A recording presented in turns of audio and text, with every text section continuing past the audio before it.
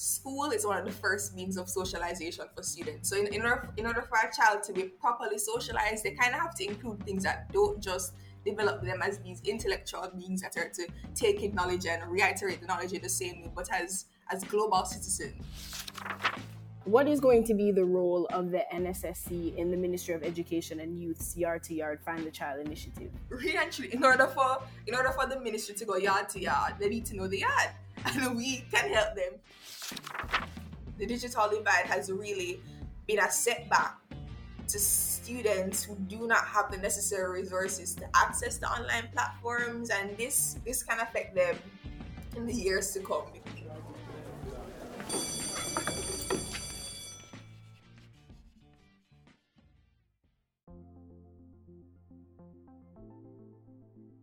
Welcome to another episode of Checkmate, a political podcast from Tenement Yard Media. You can follow us on Twitter at tenementyard_, and you can visit our website at www.tenementyardmedia.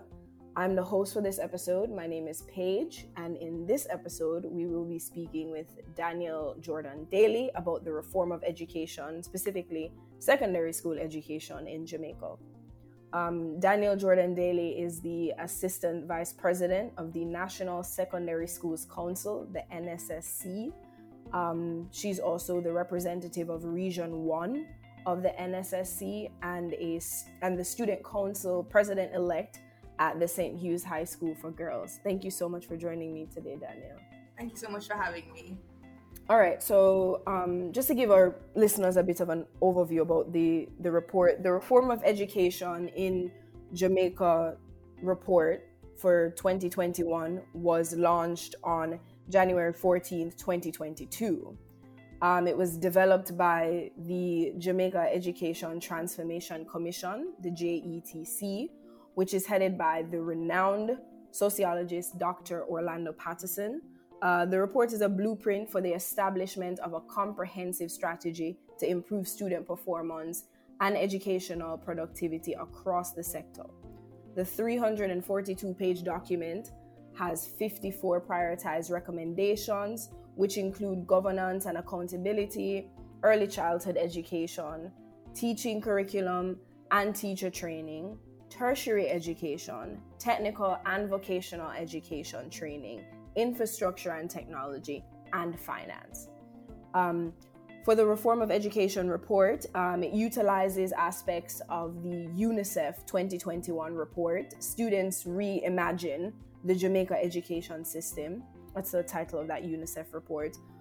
Between January and February of 2021, UNICEF and the National Secondary Schools Council held a series of consultations with 10 groups of high school students across the island, including students with disabilities, students in juvenile centers and in state care, student leaders from across various schools, and a general representation from schools in both urban and rural Jamaica. A total of 74 students participated in the focus group discussion, 44 of whom were girls and 30 of whom were boys. In addition to the focus group consultations, UNICEF also conducted a U-Report poll to access the views of high school age students on reimagining education in Jamaica. Of the 516 high schoolers who responded to the poll, 73% were female and 27% was male. The finding of the U-Report polls were distilled into that report. And from the report, 10 cornerstone choices emerged about how students want the Jamaican education sector to be dealt with. Students want an inclusive education system that caters for all types of learners. They want student-teacher collaboration for a better learning experience. Students want empathy and compassion. They want parent and teacher motivation. Students want real-life experience in the classroom and a varied curriculum that caters to their interests. Students want leadership skills and they want to be heard. They want to engage in physical activity. They desire an active and engaging classroom. And students also want other things outlined in the documents. One of the most highly covered portions is the ranking of traditional and non-traditional schools in Jamaica. So according to the report, the top 3 traditional secondary schools are Glenmuir High School, Wolmer's Girls High School, and St. Jago High School, respectively. The top 3 non-traditional high schools are Dinthill Technical High, Denby High, and Edwin Allen High School, respectively. Focusing only on the value-added results among traditional schools, Merle Grove emerges as the school that offers the greatest value added to its incoming students based on the CSEC results, while Campion performs best in value added based on its CAPE pass rate. Among non-traditional schools, St. Mary High contributed the highest value added based on the CSCC exams, while Bluefield High, Belmont Academy, had the best value added based on the CAPE results. The schools were ranked using a value added approach. The value added approach was developed to get around this problem and to provide a better means for evaluating the relative performance of schools. The term value added refers to the value that a school or teacher adds or contributes to the achievement growth and economic performance of their students over and above what students themselves and their background characteristics bring to the school. So my first question for you, Daniel, is can you expound on the value-added approach used by the Education Transformation Commission to evaluate the relative performance of schools and what the organization would like to see come of the data outlined in the ranking? Okay, sure. So it's based on how NSSC analyzed the report, the value-added approach, essentially it individualizes certain schools. Because as you had said, schools are relative, the performance is relative because not all schools in Jamaica are the same. So the value-added approach it ranks schools not just based on the statistics given by their external examinations, but by the school's holistic performance, so how the school does based on the school standard. So it's kind of calculated gives a percentage that depicts the expected performance of the school. So let's say the school is expected to have a 50% or rather a 30% pass rate, and it compares the expected pass rate to the actual pass rate that the school has. So let's say that the school is expected to have a pass rate of 30%, and it actually gets a pass rate of 50%. The value added rank would be 20%, as the school has a 20% better pass rate than it was expected. Now, from the findings, we saw that the value added rank can either be positive or negative, not being good or bad, but it's either that the school performed better than it was expected or not up to the expected result. No, yeah, and I think that this value added approach gives a more holistic view of schools rather than just relying on test results alone. Definitely.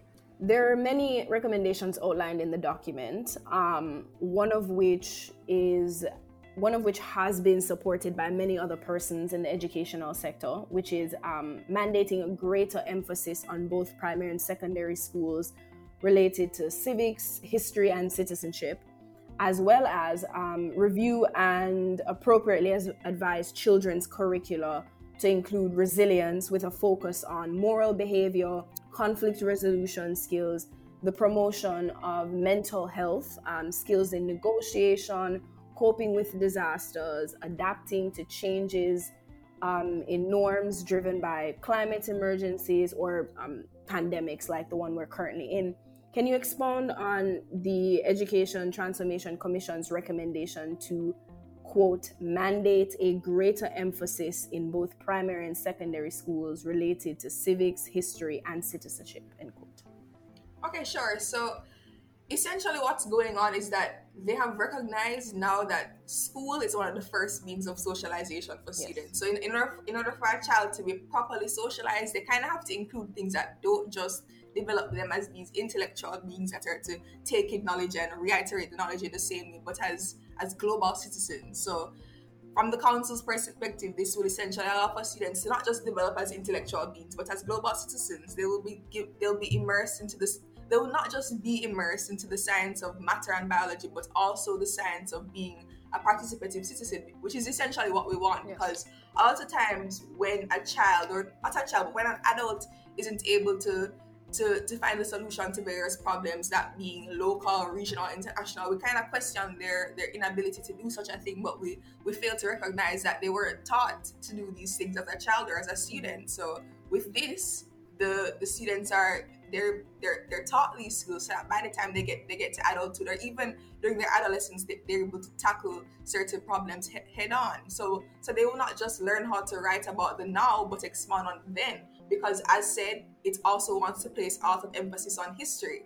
And a lot of times we don't really see that history tends to repeat itself. So we tend to make the same mistakes over and over and over again. But with placing such an emphasis on history, we kind of reduce the reduce the what's the word? Reduce something happening again, a certain mistake happening again.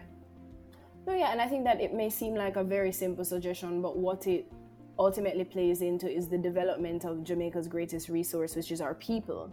Definitely. Definitely. It starts in schools, and of course we know that depending on someone's life and upbringing, it may or may not happen at home, but the least we can do as a country is provide that kind of, provide that space within a school for folks to think about things and be experienced to problem solving. And as you said, history is so important, citizenship and civics, and what it means to be a Jamaican and what your responsibility is as a Jamaican to your classmates, your family, your wider community, and the world,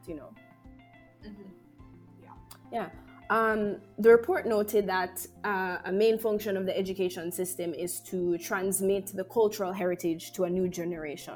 As we mentioned before, subjects such as history and civics would be considered mandatory throughout schools at all levels, and as such, a supplement to the educational philosophy of the country. History as a subject helps students to understand the evolution of their society and how people and society behave.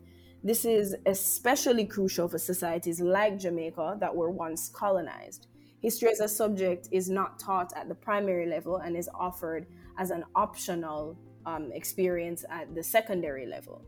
The NSC utilizes themes from civics as a problem-solving approach at grades 1 to 4 and only as a discrete subject at grades 7 to 9. Some schools treat civics only as an enrichment area rather than a core curriculum that must be a timetable of all schools. So my question to you, my ask to you, is if you can expound upon the Education Transformation Committee's recommendation to implement nationally available extracurricular activities that centralize coordination, shared monitoring, evaluation, and learning, and that provide a budget for extracurricular activities in schools. Examples of funding extracurricular activities that NSSC would like to see introduced in Jamaica's secondary schools.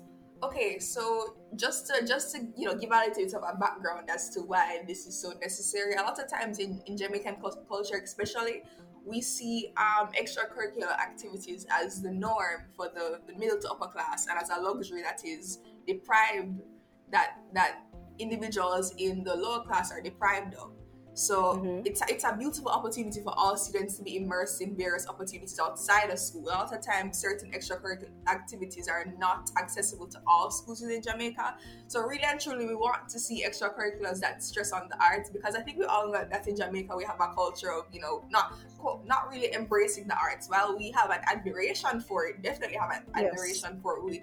When a student says that they want to go in the arts, it's kind of just like a push and pull, which is very ironic considering we're such a creative country. So we really do want to see extracurriculars that stress on the arts, because the arts can really help to develop a child's mind or a student's mind, allow them to think on their toes, to think on their feet. So when we say arts, we don't mean just the visual arts, but the literary arts, the performing arts, or any other art form that a student may take up. So if a student has a deep interest in poetry writing, then put them in an extracurricular that is surrounded with students who have the same interest, that is led by someone who is a very, very profound poet. If a student wants to paint something, or even if their painting is not up to the standard of being marked, put them in a class or put them in a room or on a virtual space with students who share the same interests. So really and truly, we want to see extracurriculars that stress on the arts, and also extracurriculars that stress on leadership, because as members of the council, we can see that in Jamaica, there are certain students who lead. You know, they all kind of have a similar look to them, where they have, you know, they wear 20 badges, they are at the forefront of the school. But what about the students who don't necessarily have that same look to it, but still have the capacity to lead in their various positions? So we also want to see activities that give leadership positions to all students. So it may be a minor leadership position, or a major, or a big thing. Maybe that they're leading one person, or they're leading a group of 50 people. So mainly extracurriculars that stress on the arts and stress on positions of leadership. No, yeah, and I think this just goes into developing a more holistic human being. So it's not that you just come out of, and even if you don't choose to pursue the arts, just having had that experience is really, really beneficial. Exactly. As someone who's done acting courses in college and painting courses, I don't act and I do not paint for a living, but I now know that I enjoy painting, and it's soothing for me, you know? So I think that just having that exposure will go a long way for a lot of students. Definitely. The report also made note that the government should increase access to and coordination of and integration of the extracurricular activities in especially underperforming schools, particularly those with behavioral challenges and those located in zones of special operations. You know, like we just said, like these kinds of skills and this kind of exposure will go a long way in any student's life. The NSC covers the primary level of the education system and the first 3 years of the secondary education system. Currently, a national assessment system exists for the NSC at the primary level, but none exists for the secondary level. At the secondary level, assessments are done at the end of grade 11 and following a 2-year curriculum for the examination body. That would be grades 10 and 11. An opportunity exists for a national assessment program that spans all grades of the secondary education, such an assessment program would consider micro-credentialing and include a range of stackable certifications that students can utilize to exist in the world of work or matriculate further into education. Certification would complement subjects being pursued or an extracurricular activity the student is involved in. Can you talk about the Commission's recommendations to pilot this framework, the framework governing the use of stackable certifications and micro-credentialing?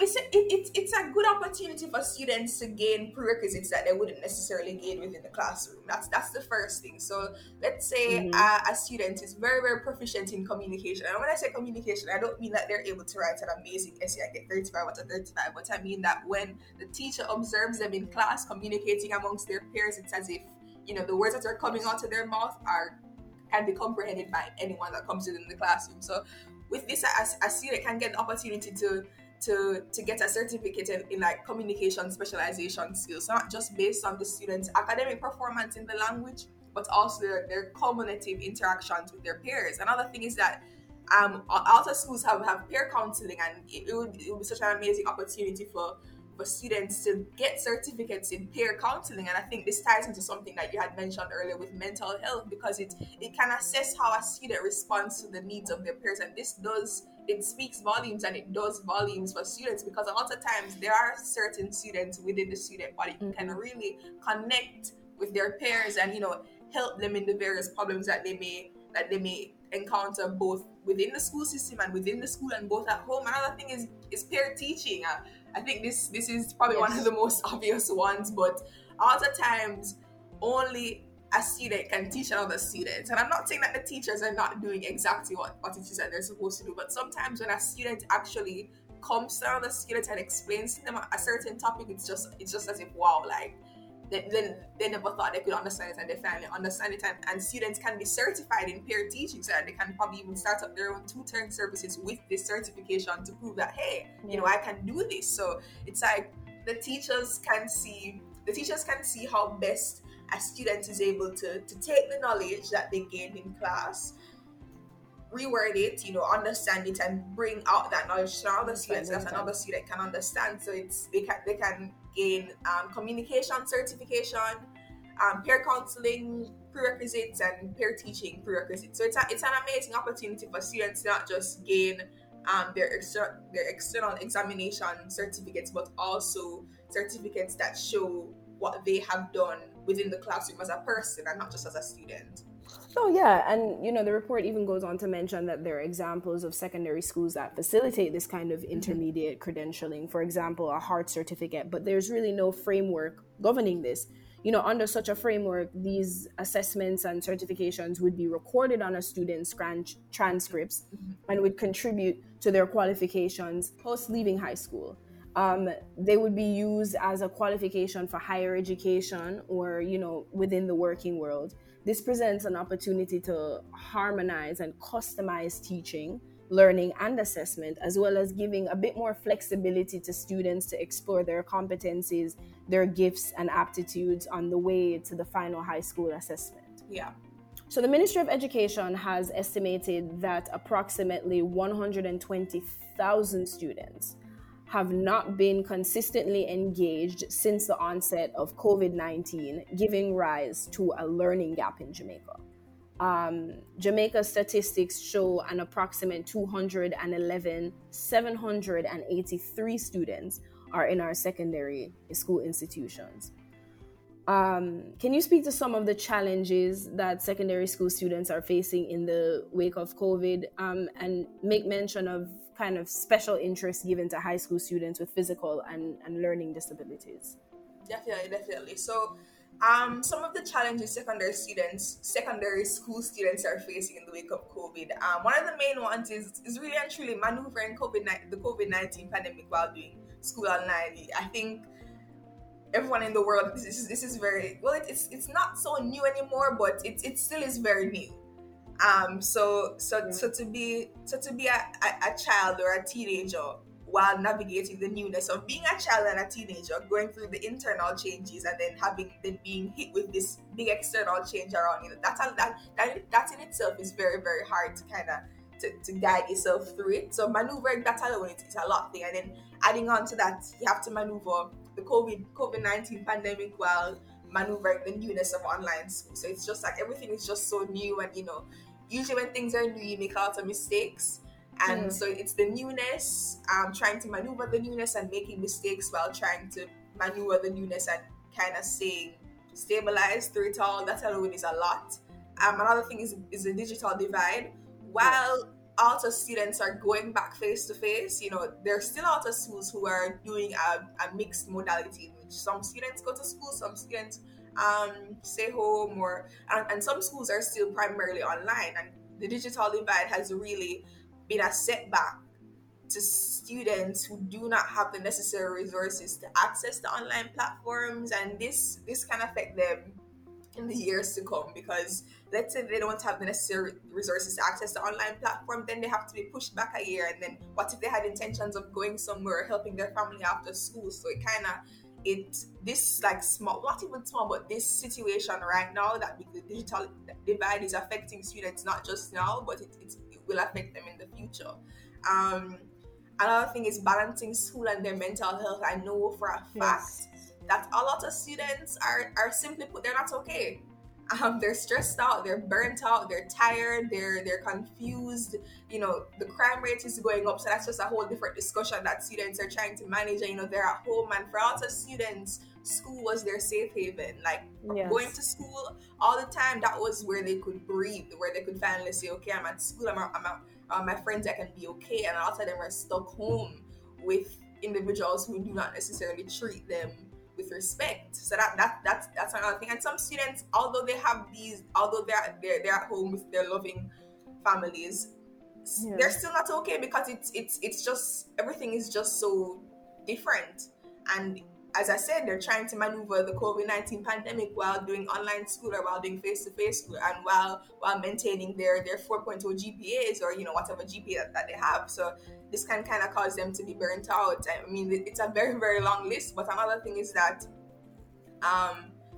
the mandates that have been implemented, ALTA students are not really for some of the mandates that have been implemented by the ministry. So that's putting a lot of stress on them, while we're trying to sensitize them to these mandates. At the same time, students are still completely against some of them. I mean, another thing is that there's a lack of inclusion, and I think this can align with students who special interests to high school students with physical and learning disabilities. Lack of inclusion in certain key decision makings, because even as a member of, even as an executive of the National Secondary Students Council, we haven't heard a lot on how to help or how to aid students with physical and learning disabilities. So because there really is little to no inclusion of these students, because while we can make decisions on how to go back to the normal, for students who go to, the students who go to the top 3 traditional and non-traditional high schools, what have we really done for students who go to high schools that make certain provisions for them as a result of their states? So it's that's another major thing. And I know something that's a lot more recent is the release of the CXC timetable. A lot of students are a little bit confused, because I know for a lot of for secondary high schools, they started either in late October or early November. So that would have taken at least a month and a half to 2 months out of their term, and that's time that they could have been learning the syllabus. And then they have exams coming up in April, May, June, and it's just like what we just started. Some of us are still in module 1, module 2. How are we going to do the exams, get a 1 with the time that we have? So it's a very, very long list of discrepancies that students are being faced with in the wake of COVID. Yeah, and you brought up something that I wanted to touch on quickly about, how students feel about certain mandates that are being implemented. A recent World Bank study of Jamaica showed that the fiscal impact, over and above what we're currently spending, to support the health and safety requirements for opening our schools is going to be anywhere from 2.4 to 3.9 billion annually for 1 to 2 years. This includes the cost of re-enrollment campaigns, outreach activities, providing targeted support for at-risk students, mitigating and preventing dropouts, facilitating remediation education to minimize learning loss. At the start of the new school term on January 3rd, 2022, all primary and secondary schools have been allowed to facilitate face-to-face classes for this school term. What is the NSSC's position on face-to-face learning in Jamaica? I mean, I think it's generally we're okay with it. We're happy with it, because it's something that we have been pushing for quite some time to try and get the students who need to be back face-to-face, trying to get them back face-to-face. So it's an amazing opportunity. At the core of it has good intentions, because we want to get the students who are left behind. We want them to really and truly to catch up with their peers, because these are students who have been especially impacted by the digital divide. But at the same time, amongst all of this joy for being able to go back face to face, there's still some concern, because while we're going back to school, the COVID-19 numbers are not decreasing. So some students are still a little bit iffy and butty, because they have to take the bus, which is and public transportation, with other people that they're not familiar with, and then come to school, interact with their peers who they don't know where they're coming from, their home situation. And so it's like while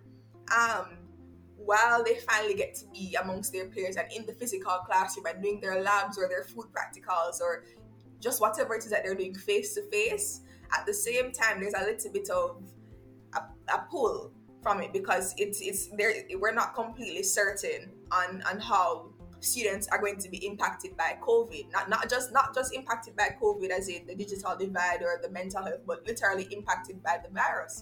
The students who are going to contract the virus, because I know it. Students have, teenagers have contracted COVID, so it's not a situation where we're immune to it. So there's still students who are, do I want to use the word afraid? Yeah, afraid to a certain extent of being in the physical space, while they're still excited to be in the physical space. So it's a good situation, and it's an uncertain situation, because it's not bad, because really and truly people have to leave their houses. It's not bad, but it's good, and it's uncertain, because at the same time students don't want to get COVID. I completely agree. I think the general position of returning to face-to-face learning is a good one, generally. Yeah. But I think that there are several implementations that are lacking in the way that the ministry is currently conducting. There's so many things that should be in place before, during face-to-face learning that I think isn't there. But I guess maybe they are testing, learning, and adapting. We hope that at some point some of these implementations will be put into place to better facilitate face-to-face learning. Yeah. So the Ministry of Education and Youth has launched the Yard to Yard Find the Child initiative, which will run until the end of March of this year, 2022. The Education Ministry disclosed that 580 youth workers under the Housing Opportunity Production and Employment HOPE program and 108 social workers will be engaged to complete school-based teams in 478 public institutions island-wide to go yard to yard to find students and to re-engage them in learning. What is going to be the role of the NSSC in the Ministry of Education and Youth's Yard to Yard Find the Child initiative? Well, one of the main things that we are to do with them is to help them identify the students in the secondary institutions who are not being engaged on the virtual platforms. Because members of the executives, we represent various regions. So we are in regions 1 to 7. We are in the regions. We are able to interact with the students' councils of other schools to find out who are the students who are not being engaged on the online platform. Because really and truly, in order for the ministry to go yard to yard, they need to know the yard, and we can help them find the students who are not being engaged. So that's really and truly, that's one of our main that's one of the main responsibilities that we have been assigned with as members of the executive, as well as our president Jamal Hall. I know he's in contact with the ministry to ensure that. So he's the one that really sits on that board to really help them come up with various policies to enhance the RTI initiative. So that's what we do as a council. Oh yeah, thank you for that. And I'm really glad that they've decided to incorporate young people's voices in this, because you would know more than anyone else who isn't in classes, because you're in these same classes as well. The Sixth Form Pathways is a part of the Education and Youth Ministry's implementation of a 7-year high school program. It allows for students who complete grade 11 to pursue a 2-year course of study with alternative opportunities alongside the traditional Sixth Form curriculum.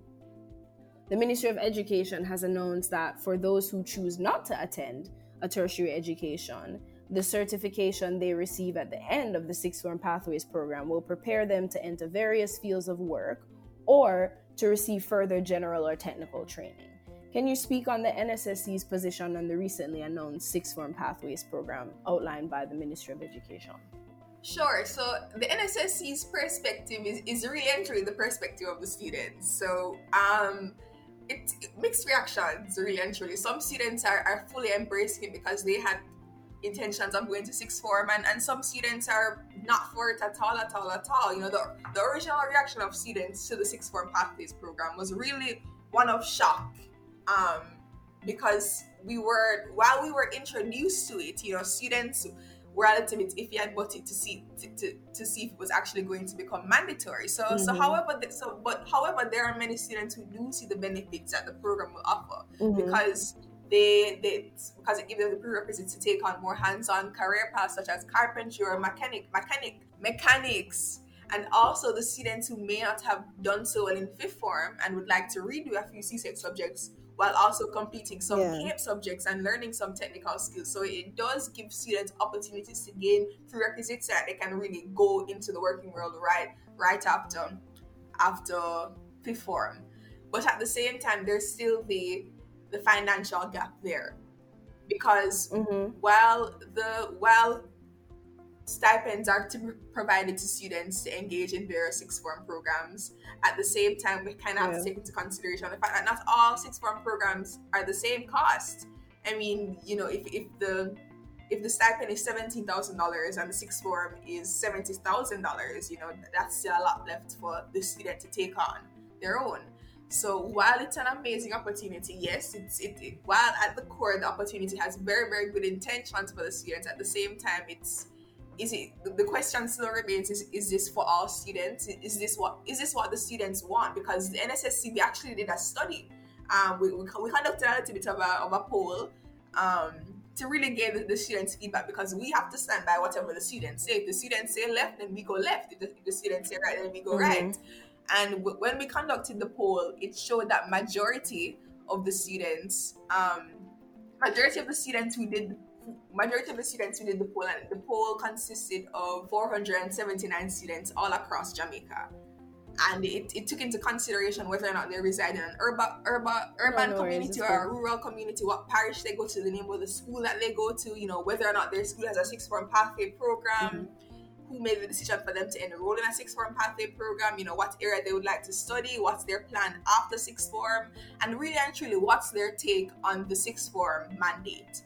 And out of the 479 students that did the poll, 73.3% of those students said no, they don't want it.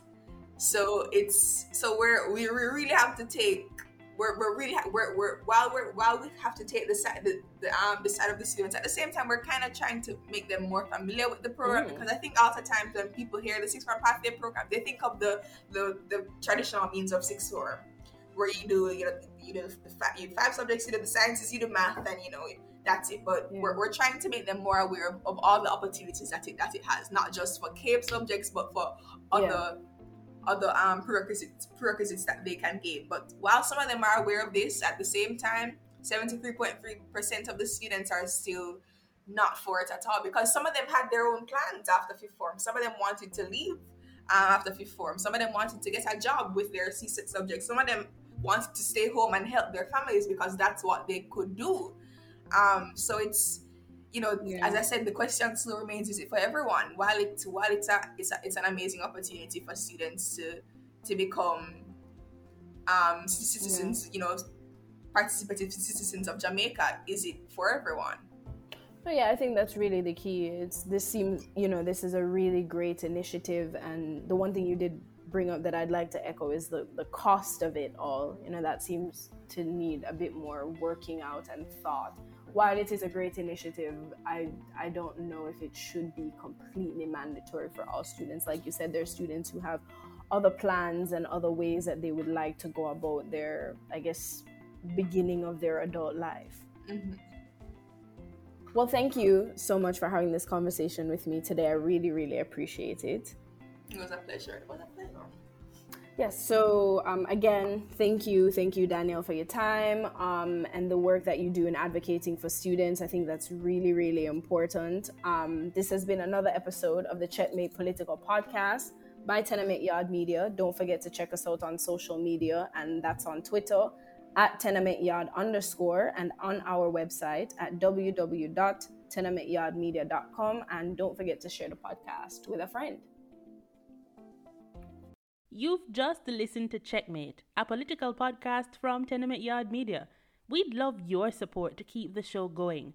For as little as $1 monthly on our Patreon at patreon.com/tenementyardmedia, you can become a tenant and support us as we educate more people about West Indian politics, history, and sociology. That's patreon.com/tenementyardmedia to pledge your monthly support, or tenementyardmedia.com to make a one-time donation of your choice.